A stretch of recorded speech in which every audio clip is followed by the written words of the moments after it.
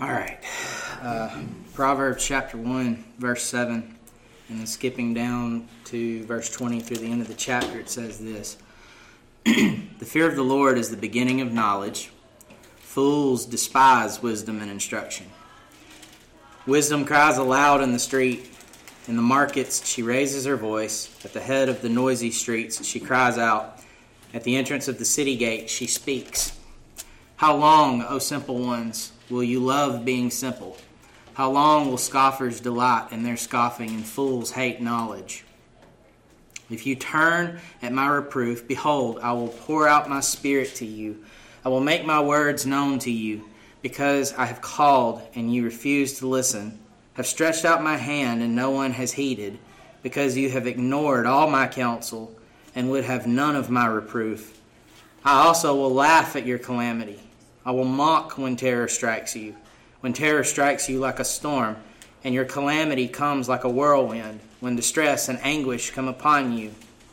Then they will call upon me, but I will not answer. They will seek me diligently, but will not find me, because they hated knowledge and did not choose the fear of the Lord, would have none of my counsel, and despised all my reproof. Therefore they shall eat the fruit of their way, and have their fill of their own devices. For the simple are killed by their turning away, and the complacency of fools destroys them. But whoever listens to me will dwell secure, and will be at ease without dread of disaster. When we started the series that we're going through on our confession of faith, the very first lesson that I did was on why we're confessional. Before we ever got into the confession itself, I wanted to say, why even have a confession? That was about 2.5 years ago. Several of you weren't even here then, and I think it might be helpful to revisit some of that. What has prompted me to do this is Ligonier Ministries has a survey that they take. I think it's every other year, I think, that they take it. But it's called the State of Theology. And it's tracking, number one, what U.S. adults believe about certain topics, and then it gets more specific what so-called evangelicals think about certain topics.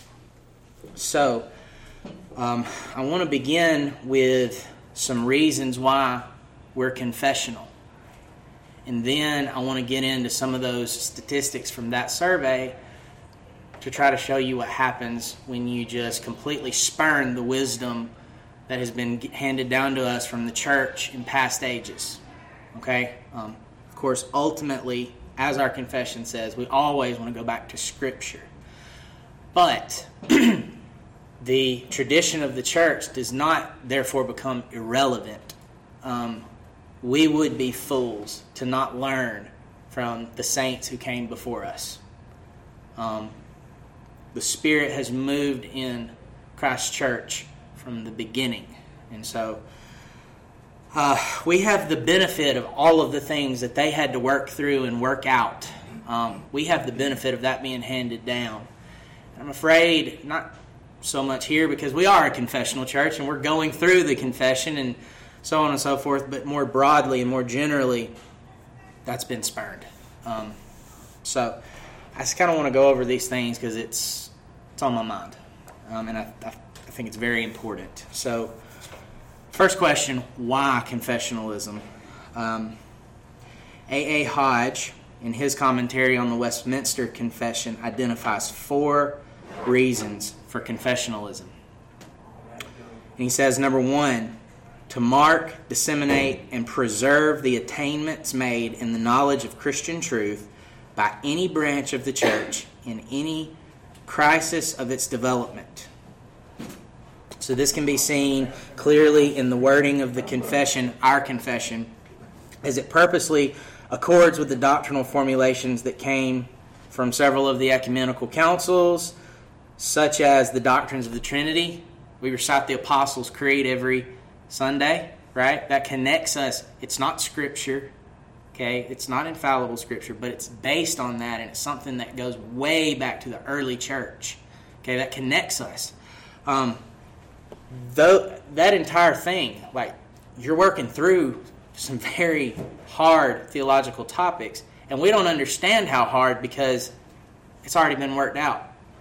We inherited their work.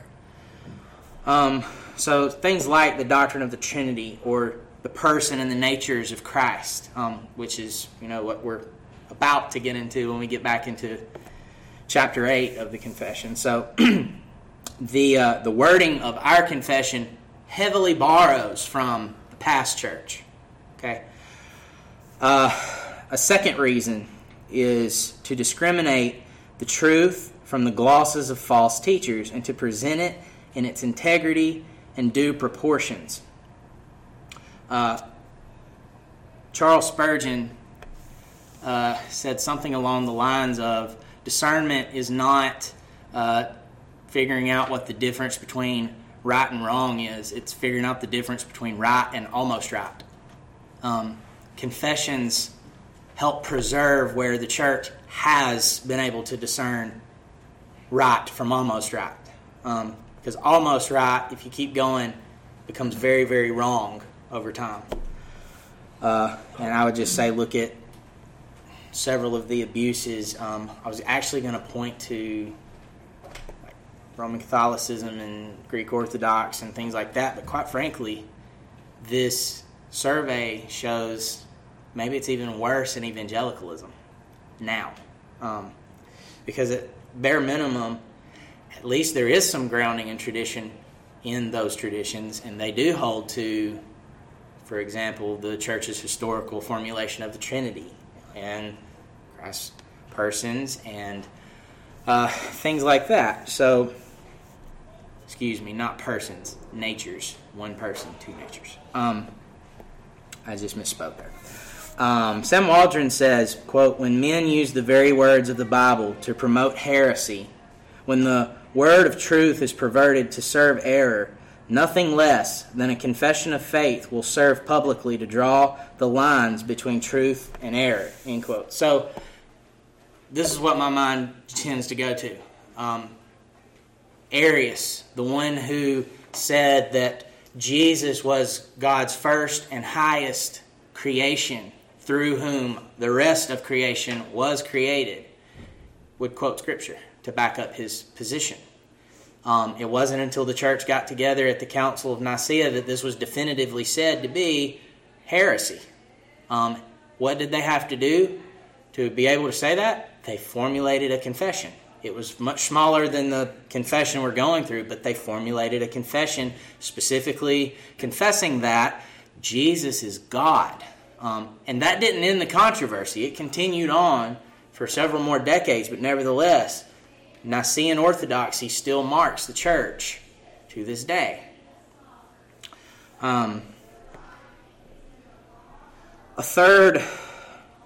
Actually, before I do that, I would also point out, Arius' heresy also lives on. Jehovah's Witnesses, perfect example of Arians. They believe that Jesus is less than God. They would say that he is, at best, a God, little g. So, this still is relevant almost 2,000 years later. A third reason to have confessions of faith is to act as the basis of ecclesiastical fellowship among those nearly agreed as to be able to labor together in harmony. This was actually one of the primary reasons the 1689 Divines wrote our confession. It wasn't primarily to point out our differences with others, but rather our similarities with others. They were trying to show their similarities particularly with the other Puritans, the Presbyterians, and the Separatists or Independents or Congregationalists. All three of those are the same people. But that was the point, was to say, no, actually, we're like really, really close. Like, we can work together. We're really, really close. At the same time, it was also to show we're not Anabaptists. You keep charging us with that, but we're not. We're like you, except we just don't baptize our babies. And there's more differences in the confession, but that's, I think, the biggest one. In the introduction to the confession, which is something we don't often look at, because we would think, it's just the introduction, that's nothing of substance there. Actually, there is. The divine said this, quote, "This we did," talking about writing the confession, "the more abundantly to manifest our consent with both Presbyterians and Congregationalists in all the fundamental articles of the Christian religion, as also with many others whose orthodox confessions have been published to the world on the behalf of the Protestant in diverse nations and cities." So, they can serve as a unifying function. A fourth reason for using confessions of faith is to be used as instruments in the great work of popular instruction, which is what we do every Wednesday. That's what I'm using it for as I teach it, popular instruction. This is the primary purpose we're going to do till we finish the series. And who knows, maybe we start over again. I don't know. I don't know how we're going to handle that. A confession of faith is designed to take the great truths of Scripture and systematize them in order to aid the saints in better learning Christian doctrine. I'm thankful for that. I believe, with one exception, I believe everything in the 1689 Confession. But I promise you, those men worded it way better than I ever could. So I am very thankful that we have that to go off of, and we can take the simple, concise statements that they have and then expound upon it. Another thing to consider along those same lines, the command of the Great Commission is that we make disciples, right? And a necessary part of fulfilling that command is the inculcation of Christian doctrine. So I think confessions make that easier to do. Sam Waldron, in his commentary on the 1689 Confession, identifies two objections to confessionalism. Number one, confessions of faith undermine the sole authority of the Bible in matters of faith and practice. Well, the problem with that is, actually I will say it could if we elevate confessions higher than they should be. But it doesn't have to, and with ours, certainly it shouldn't, because the very first line in our confession says that Scripture is the final authority. In a confession like ours, that should never be a problem. A second reason for resisting confessions of faith is that they are inconsistent with liberty of conscience before God. So the idea there is that, we've got this confession of faith, and if it addresses secondary matters, which ours does, then that just denies your liberty of conscience. You're not allowed to have your own opinion. You have to follow lockstep with the confession. But I think we all know, just from being here together and having been under this since the inception of this church, that's just not true. Yes, we do demand unity in first-tier doctrines. So, if you were a denier of the Trinity, that's a problem. If you're going to deny justification by faith alone, that's a problem. But, matters of, say, eschatology or something like that, no. We have all kinds of different views on eschatology in this church, and we get along just fine. So I don't think, I think that just us sitting here practically know that objection's not true, just because we live it out. In our own context, our confession helps to show unity and distinctives in multiple ways, and these were some of the ones that I thought about at the beginning of the series we're going through on the confession. One, it shows we agree with our Reformed brethren in opposition to dispensationalism, in that we adhere to covenant theology.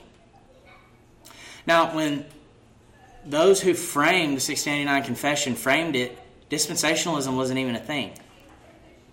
But now, all this time later, it serves to help us when it is a thing. And in fact, the majority thing in the United States. So that's one thing. However, it also shows our distinctive Baptist covenant theology as opposed to classical covenant theology with its view of household baptisms. Its inclusion of infants in the covenant, which I'm not going to go back into. We're done with the chapter.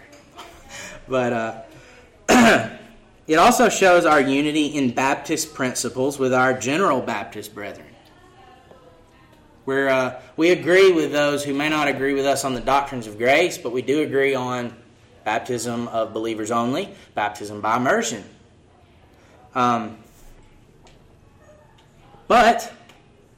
at the same time, it shows our distinctive way of getting to credo baptism through covenant theology, as well as our Calvinistic soteriology. So we agree with General Baptists on the mode and the recipients, but we don't get there the same way. We don't have the same reasons for believing that. Our confession brings both of those things out. And then finally, it shows our distinctive view of church government in opposition to Presbyterian and Episcopalian governmental structures. So, those are just some things I wanted to bring back to your remembrance. We had already covered it, but I just wanted to bring it back to your remembrance. And some of you that weren't here, maybe it was the first time you heard it. So then, I do want to get into this state of theology now.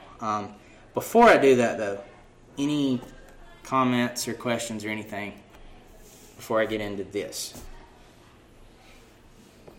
Yeah, on the 4 reasons, the first one, I didn't get that fully jotted down. Can you repeat that one? Yes, if I can pull it back up. Yes, so again, these were A.A. Hodges' reasons, so this is not reasons I came up with. But number 1 was to mark, disseminate, and preserve the attainments made in the knowledge of Christian truth by any branch of the church in any crisis of its development. Because the idea there is the church is forced to be more specific when it's faced with heresy. It could be vague until suddenly it's attacked, basically. Now when we're attacked, we have to be specific. And then that serves future generations of Christians, because now we have this specific definition moving forward. So, the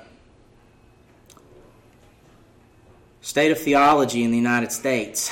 I'm going to be reading some of this, but I encourage discussion on this because I would like for us to talk. It says, what do Americans believe about God, salvation, ethics, and the Bible? Ligonier Ministries and Lifeway Research partnered to find out. Every 2 years we take the theological temperature of the United States to help Christians better understand today's culture and to equip the church with better insights for discipleship. Read some of our key findings from 2022 below and explore the data for yourself. And we are just looking at the key findings. I'm not getting into every single detail of this, but it's a lot of this is concerning. Okay, so the first question they ask, does God change? Right, I see people shaking their head no. See, confessions help. We went over the chapter on God, and we went over that God does not change. And we read the verses, right? Because we always wanted to go back to Scripture. It was a launching pad to the Scriptures. Clearly, read Isaiah. Clearly, God does not change. But this is what the survey says. As we look at ourselves and at the world, it is clear that human beings, along with the rest of creation, undergo frequent changes. Remember we talked about being and becoming, right? But does this principle of change apply to God as well? The Bible affirms the truth that the triune God is both omniscient, meaning all-knowing, and immutable, meaning that he cannot and does not change. I don't know if the adult class has the same attributes, but I know we went over these things in Sunday school in my class. But despite this truth, the majority of adults in the United States believe that God both learns and adapts to different circumstances. So the results of this, so this is just the adult population in the U.S., not specifically Christians, just adult population, okay? 51% agree that God changes. 32% disagree. Okay? Now, while I do not mean to minimize that, because I think we should be absolutely concerned for the salvation of that 51%, I don't think it's a shocking result, because we're not talking about specifically the church, right?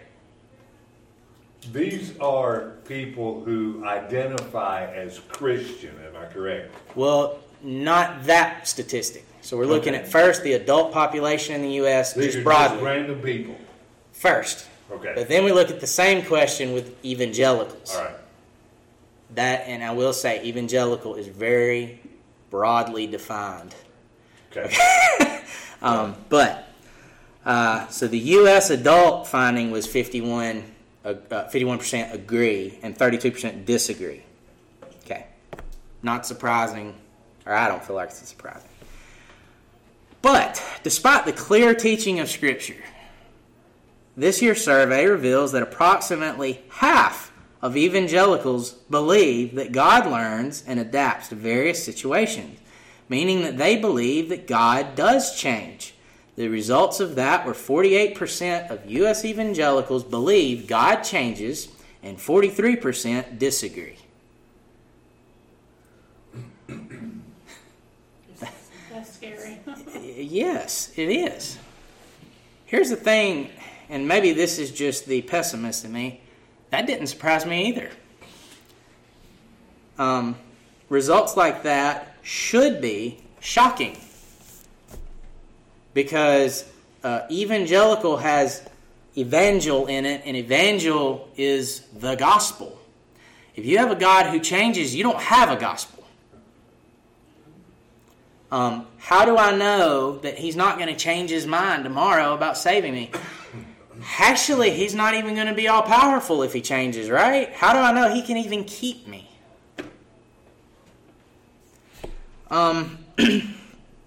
These results show that American evangelicals and the general U.S. population are essentially equivalent in their agreement with this statement. Nearly half of both groups believe that God changes by learning and adapting.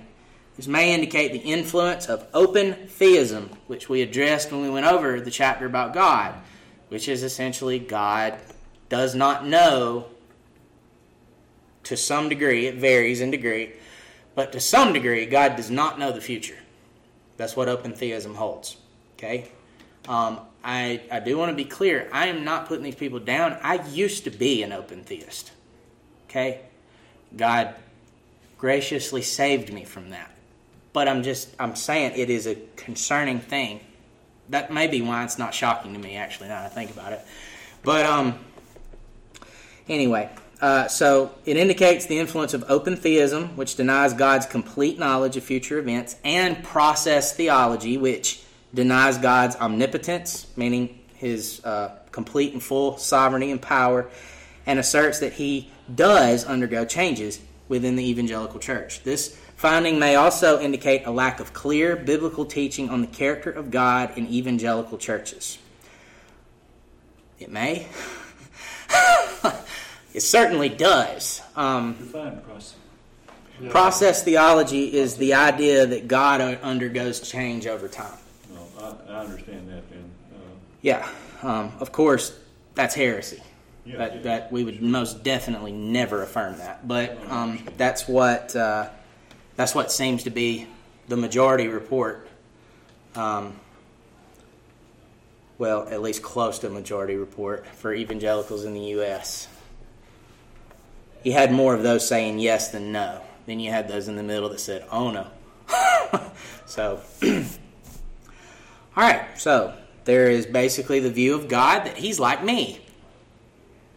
That's basically what open theism amounts to. He's a better version of me. So then the next question, so doctrine of God, let's move to one about the doctrine of man. Are we born innocent? It says, when God created the world, everything He made was good. Yet, through Adam and Eve's rebellion in the Garden of Eden, humankind became corrupted. The Bible teaches the concept of original sin, which means that since the fall, every human being inherits a sin nature from the time of their conception.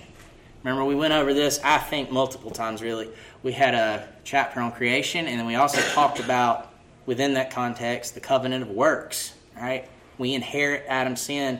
Apart from Christ, Adam is our covenant head. We inherit his sin as his children. Okay? So in other words, we are not sinners because we sin. Rather, we sin because we are sinners. Come from the womb spewing lies. Mm-hmm. Let's see, how does it go?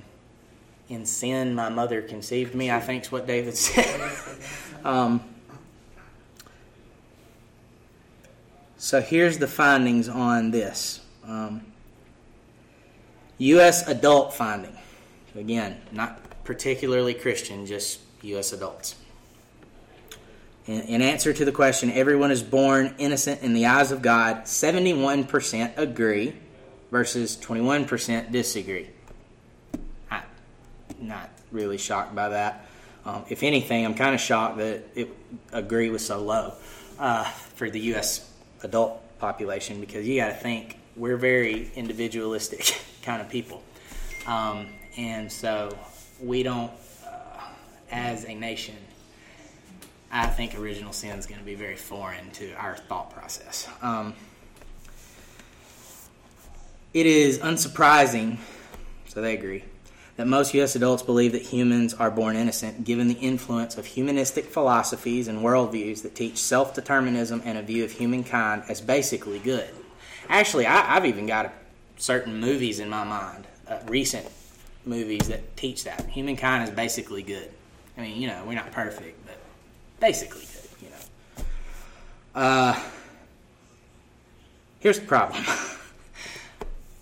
So in response to the same question, U.S. evangelical finding was 65% agree that everyone is born innocent in the eyes of God versus 32% that disagree. Okay. So 2/3 of the so-called evangelical church in the United States deny original sin. Okay. Which does away with the idea of the federal headship of Christ. Because if you don't have a federal headship of Adam, you don't have a federal headship of Christ. And if you don't have a federal headship of Christ, you don't have a gospel. But then again, you don't need a gospel because humans are basically good, right? You just need a little help. That's right. I'm surprised that's not higher, at least in people I've met in my I mean, I just figured it'd be a higher number where, it's like, oh, we're all born innocent. But then we sin, and then we mess up, and then we... I did not look into the... And I don't even know if they had this listed. I didn't look into the details of the study, but here's my best guess, okay? Some of those good old Presbyterians came through. I really think that a large bulk of that 32% would be Presbyterians. I would be interested to see what it was 2 years ago. I know you can find that on here, but it might take me a minute to find it. Because I'm just wondering if this resurgence of Reformed theology may have had an impact on that. Well, I think too. Could have. I know you can find it, but it would take me a minute to find it. So I think I might can find it later What is for the you. resurgence of Reformed theology? Well, I'll give you an example. Here we are. Right. This is, and I say that kind of jokingly, but at the same time, I don't okay. see that as a norm now. So, Have you ever heard of New Calvinism No. versus Old Calvinism? Okay. So there's some younger kids out here who are basically talking about the doctrines that we adhere to, and they're putting some spin on them, but you're almost seeing this bubble. soteriology specifically for New Yeah, Calvinism. yeah, So the yeah. 5 points, Yeah. not necessarily Reformed more broadly, Right. but just Yeah. specifically the 5 points. And so you're seeing more worded truth come out of the pulpits that's not been there. And yeah, it is still a smaller, but there's a broader spectrum of it hitting the general public than there has been in, say, the last, I don't know, 50, 60 years. Absolutely. So I would say, number one, I think, in all seriousness, the fact this church exists is an example, because I am not aware, when I was growing up, and I grew up in this area, I'm not aware that there was a Reformed Baptist church anywhere in the vicinity. And if you would have asked me when I was growing up what a Reformed Baptist was, I would have looked at you like, huh? So, no, I wouldn't. No, I do think that's an example. But something else I would say, yes, I do think, as far as if we're going to take the category American evangelical, certainly it's a minority. Yeah.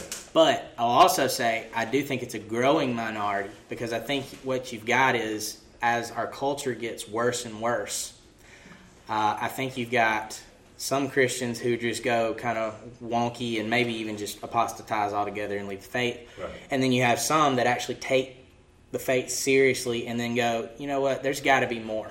And so they start digging in, trying to connect themselves to the historical church. And then I think by that process, a lot of them come to Reformed theology. So I mean, that's what happened to me, honestly. Right. So I do think that, especially in younger Christians, that is a thing. But it is still a minority thing, yeah. I'm back to quoting this. The fact that almost 2/3 of evangelicals believe that humans are born in a state of innocence reveals that the biblical teaching of original sin is not embraced by most evangelicals. God's Word, however, makes clear that all humans are, by nature, children of wrath. Ephesians 2:3. This truth is foundational. Please get that statement. This truth is foundational for an accurate understanding of the gospel and of our absolute need for the grace of God in salvation. So as opposed to I just need a little help because I'm basically good, I just need that little kick in the pants over. No, that's not what Scripture teaches at all. Quite the opposite. The gospel is being put out in a lot of places. Yes. The gospel says, apart from Jesus Christ, you are dead in your sins. There is no good in any of us. That's our gospel, but what's being taught in a lot of churches you're pretty good, you just need God to help you. Oh, yeah. And there's the gospel. Definitely. That's the Methodist. Yeah, well, that's a That's life. them down there. Yeah. That's this Yeah. church That's the next door church to right us. here I too. understand. Yep. Yeah. We want one. No, absolutely. And I think that... So I grew up in fundamentalist circles, and there was this club that I never really identified the members of, but I kept hearing it talked about, the Good Old Boy Club. And I think that's what they were referring to, is those guys that made a profession of faith, and maybe they got baptized, and then they might not really be faithful to Christ, but they're good old boys. It'll be all right. If they raise that man. All right, that kind of thing. Okay. Once saved, always saved. Yeah, as opposed to preservation and perseverance of the saints. Yes, absolutely. All right. Oh, yeah. This is going off on a rabbit trail, but that's just fine. That's kind of what I was hoping was going to happen. So the New Calvinism thing, let me circle back around to that. That has not as much to do with this survey, but I do want to point something out on that. While I do find some good qualities of that movement, I do think it's wonderful for more people to embrace the doctrines of grace. That's great. And I'll even say that movement helped me, some of the people in that movement anyway, helped me get there. Ultimately, it was the Holy Spirit guiding me while I read Paul, but they got me at least thinking about it. Okay. I think overall we got to reject that movement, because I think there's a lot of sensuality that goes along with that as well. There's a lot of those guys are falling out in a way now. Absolutely, they are. There's too much of a focus on Christian liberty. So these are the guys Weber and Chan, I mean, these guys are...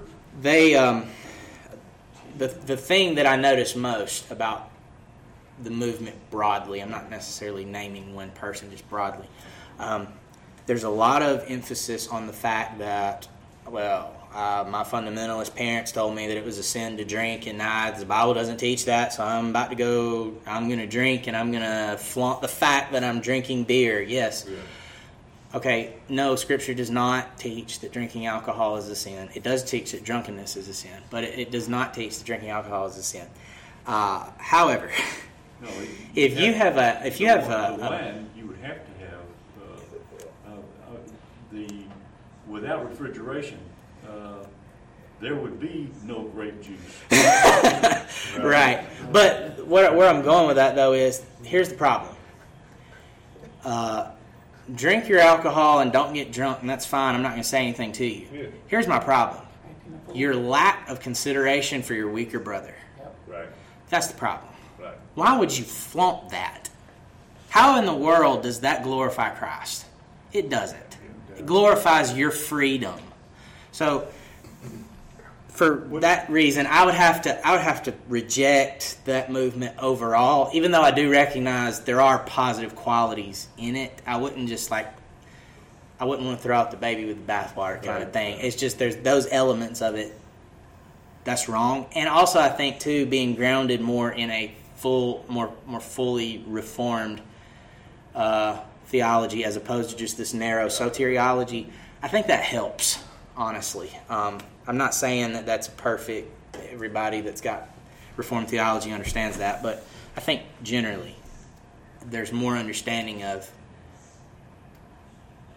ecclesiology, and I'm supposed to prefer my brother, and I just think there's better discipleship. That might be the better way to say that. Go ahead. Something that would bother me every time you would do the reading of that chapter 7. Uh-huh. All right, basically the situation is that at the end of it, what it says is that Adam, that we could never attain back to the innocence of Adam, but basically the situation is that the way I always understood it was that Adam's supposed innocence is actually probation. No, I agree. Okay, I'm sorry. So no, let me read the line you're talking about. So this is at the end of chapter 7 of the Confession. It says, humanity is now utterly incapable of being accepted by God on the same terms on which Adam was accepted in his state of innocence. So the terms would be, of course, the terms of the covenant of works. Yeah, and so, we fail and we can't. When you attribute innocence, that is pretty much think of it this irrefutable. But basically the situation is that what that means is that not only did Adam make a mistake, but God made a mistake. So think of it in these terms. I'm sorry. Well, I think this may help. Think of it in these terms, okay? Adam would have been innocent in the sense that he had never committed a sin. Sin, right. But he did not have positive righteousness. Right, because basically God knew what was coming. Yeah, so he had innocence in the sense that he was neutral. But he did not have the positive righteousness necessary to go to heaven. God benefited from, not that he could benefit from man's actions, but basically he benefited because of the fall. Because what happens is that then everybody is put in the same category, and what happens is that there's got to be a Savior. So what I would say, I agree with the majority of what you said, and I guess it's more of just a clarifying statement. God benefited from the fall in the sense that God works all things together for His own glory, even our sin. Right. And we went over secondary causes and things like that. God is not responsible for our sin. God's not hanging over us as the puppet master making us sin. But He is sovereign over the fact that we sin. But the thing is that the situation is that if man did not sin and was able to eventually eat from the tree of life, then what happens is that Jesus didn't need to come. There's no example and precedent for the redemption that's coming. So what happens is that There wouldn't be a need for redemption because we wouldn't There fail. wouldn't be a need for redemption. Yeah. And so what happens is that God, in order to glorify Himself, basically what happens is that man fouled up, but basically God knew he was going to foul up. But basically what He did is He then was able to show the rest of the universe this. Well, that's Romans 8:28. Yeah, right. I think. Right, Yeah. I right. think that statement, though, really, in my mind, really has more to do with the fact that Adam was created in a state of innocence, and we're not. No. Because I we're understand fallen. that. I mean, we're I understand. fallen. No, I He understand was that. not created fallen. We are. We come out So fallen. Yeah. again, that's why I say you got to distinguish between it's innocence not- and it's not- righteousness. Right. It's not true innocence. What it is, it's probation. Well, I think- he no, is I given thi- a shot.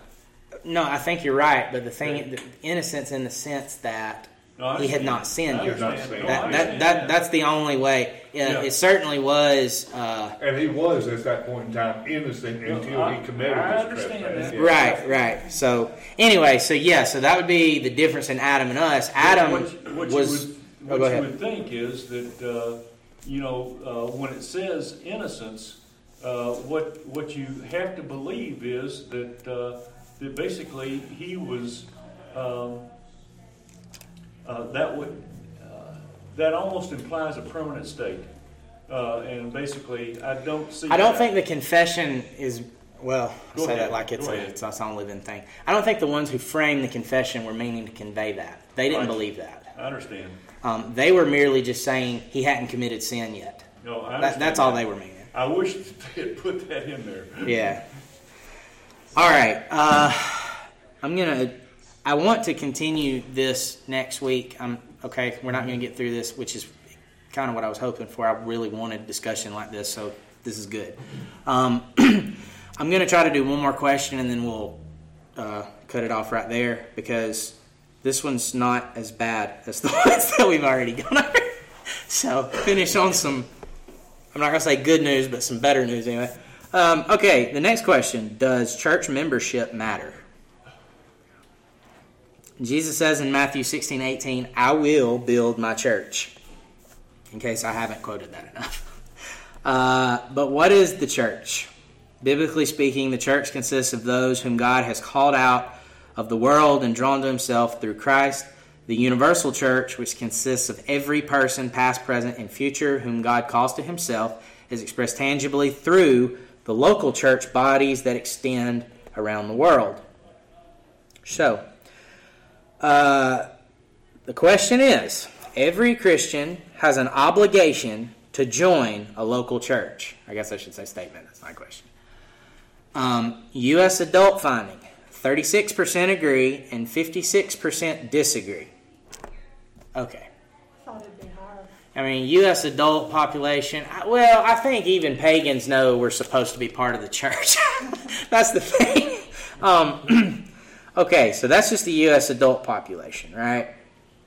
It says, for much of American history, the influence of Christianity resulted in a high rate of church attendance, and church membership was normative. Yet, increasing secularization in the United States has led to more Americans identifying as non-religious. They're lying to themselves. Everybody's religious. In addition, the entrenched cultural value of individualism makes it unsurprising that most Americans deem church membership as optional for Christians.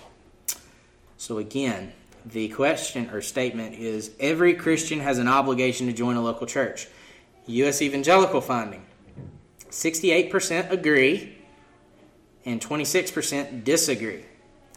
So almost 70% understand, yes, I am required to be a member of a local church.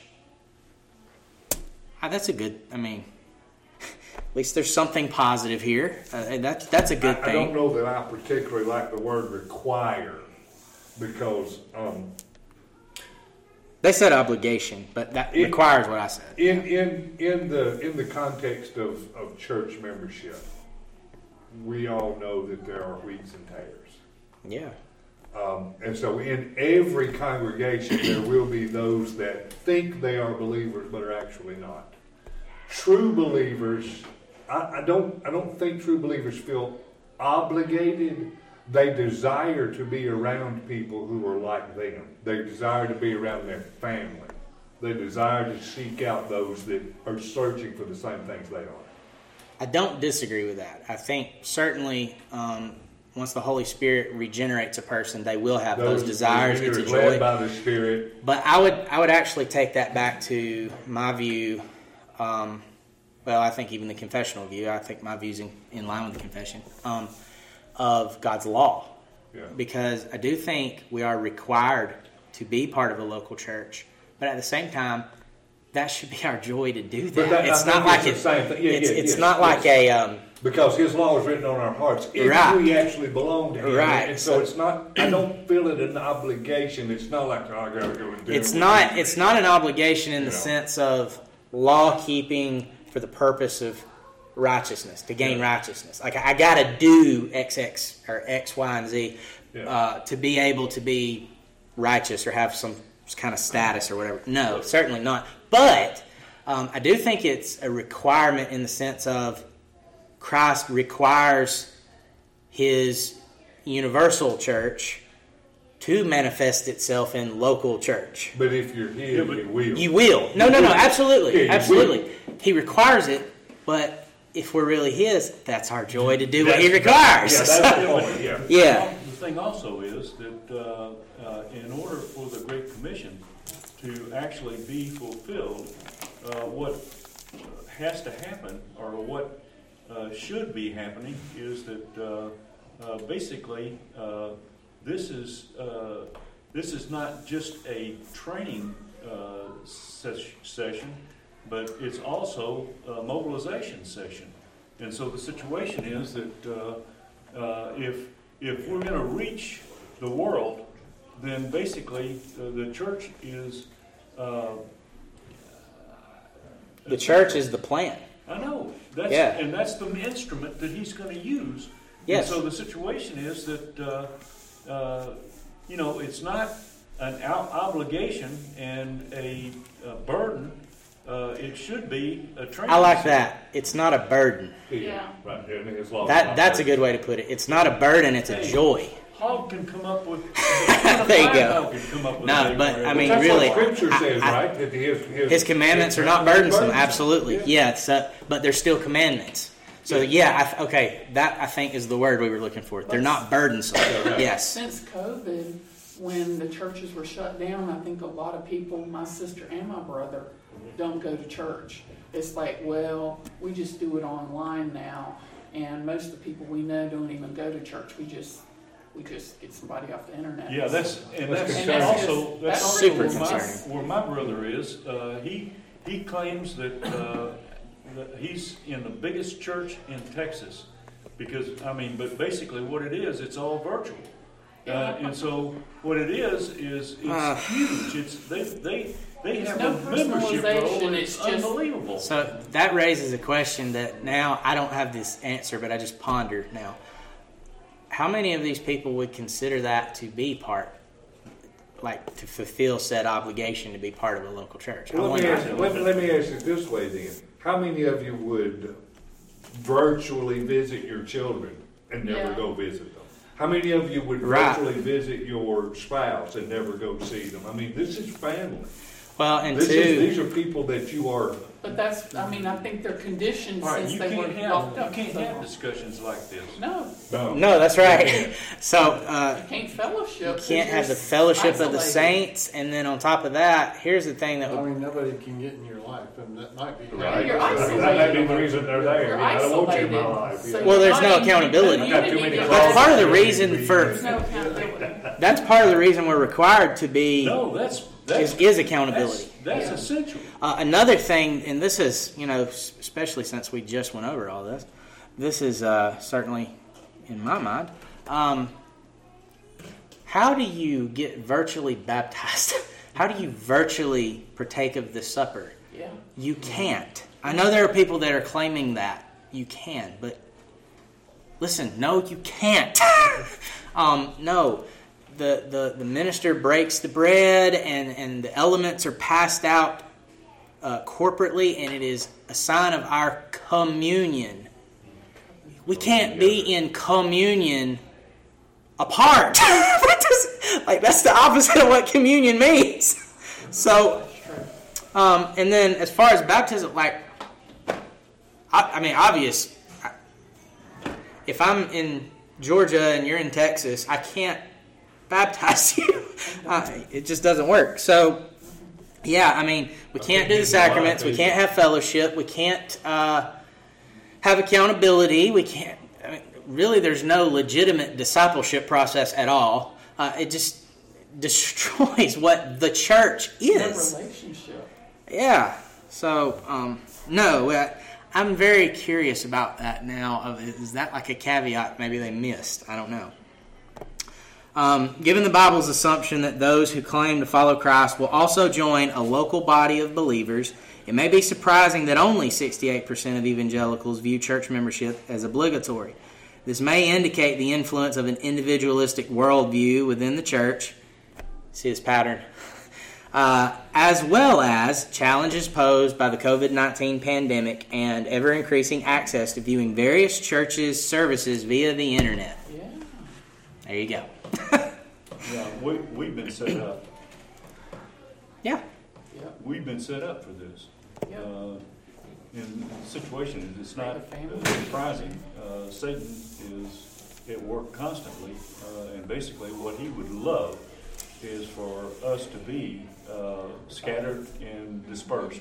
Oh, yeah. And, Isolated. Yeah. right. And so what happens is that we literally have walked down the path that we shouldn't be walking down. I wish I could remember who I got this from. I'm just going to say, I didn't come up with this, okay? I don't remember where I got it from. I just remember that I heard it. Okay, so there was, I think it was a Scottish pastor and the congregate that was not attending church. And they were both sitting around the fire smoking a pipe. And the congregate says to the pastor, well, Pastor, I have my Bible and I read my Bible at home and I just don't see the need for me to come to church. And the pastor doesn't even look up from him. He just gets one of the coals out of the fire and sets it to the side, and they both watch it as the coal goes out. And he looks at him and he goes, "I'll see you Sunday, Pastor." That's kind of the idea. Or another analogy is the idea of the sheep. The lone sheep gets eaten by the wolf, right? So, and for that matter, the lone sheep, well, they're alone. They don't have a shepherd. So. At least they need a sheepdog. Right. Right. So, all right. Well, that's where we're going to leave off for tonight. And I do intend to just continue to go over this. I think it's a nice break from what we've been doing. Not that there's anything wrong with what we've been doing, but I think it's a nice break, and I think we've had good discussion tonight, so I would like to have some more about that. Anything else before we dismiss? Okay, if not, I'm going to go ahead and pray then. Father, we are thankful that you have brought us together as a community of believers, and we are thankful that we are in communion, first of all, with our Lord Jesus Christ, but then also with each other in Him. We are thankful for the accountability we have, but also the fellowship, the love that we have, the brotherly love that we have amongst ourselves. And we know this is your doing, and that's why I'm expressing thanks to you for it. I pray that you would help us to guard against these false ideologies that we've discussed tonight. Certainly we're not wanting to do this to pat ourselves on the back because, we are so much smarter than everybody. No, we do recognize that if it wasn't for your grace, we would be in the same or worse situation. So help us to approach this sort of thing humbly. And also we want to pray for those who are under the influence, especially those damningly so, under the influence of false beliefs. We pray that you would deliver them and that they would come to believe the gospel and be saved. And we pray that you would help us to be the ones to share it, because that's what we've been called to do. We pray this in Jesus' name. Amen.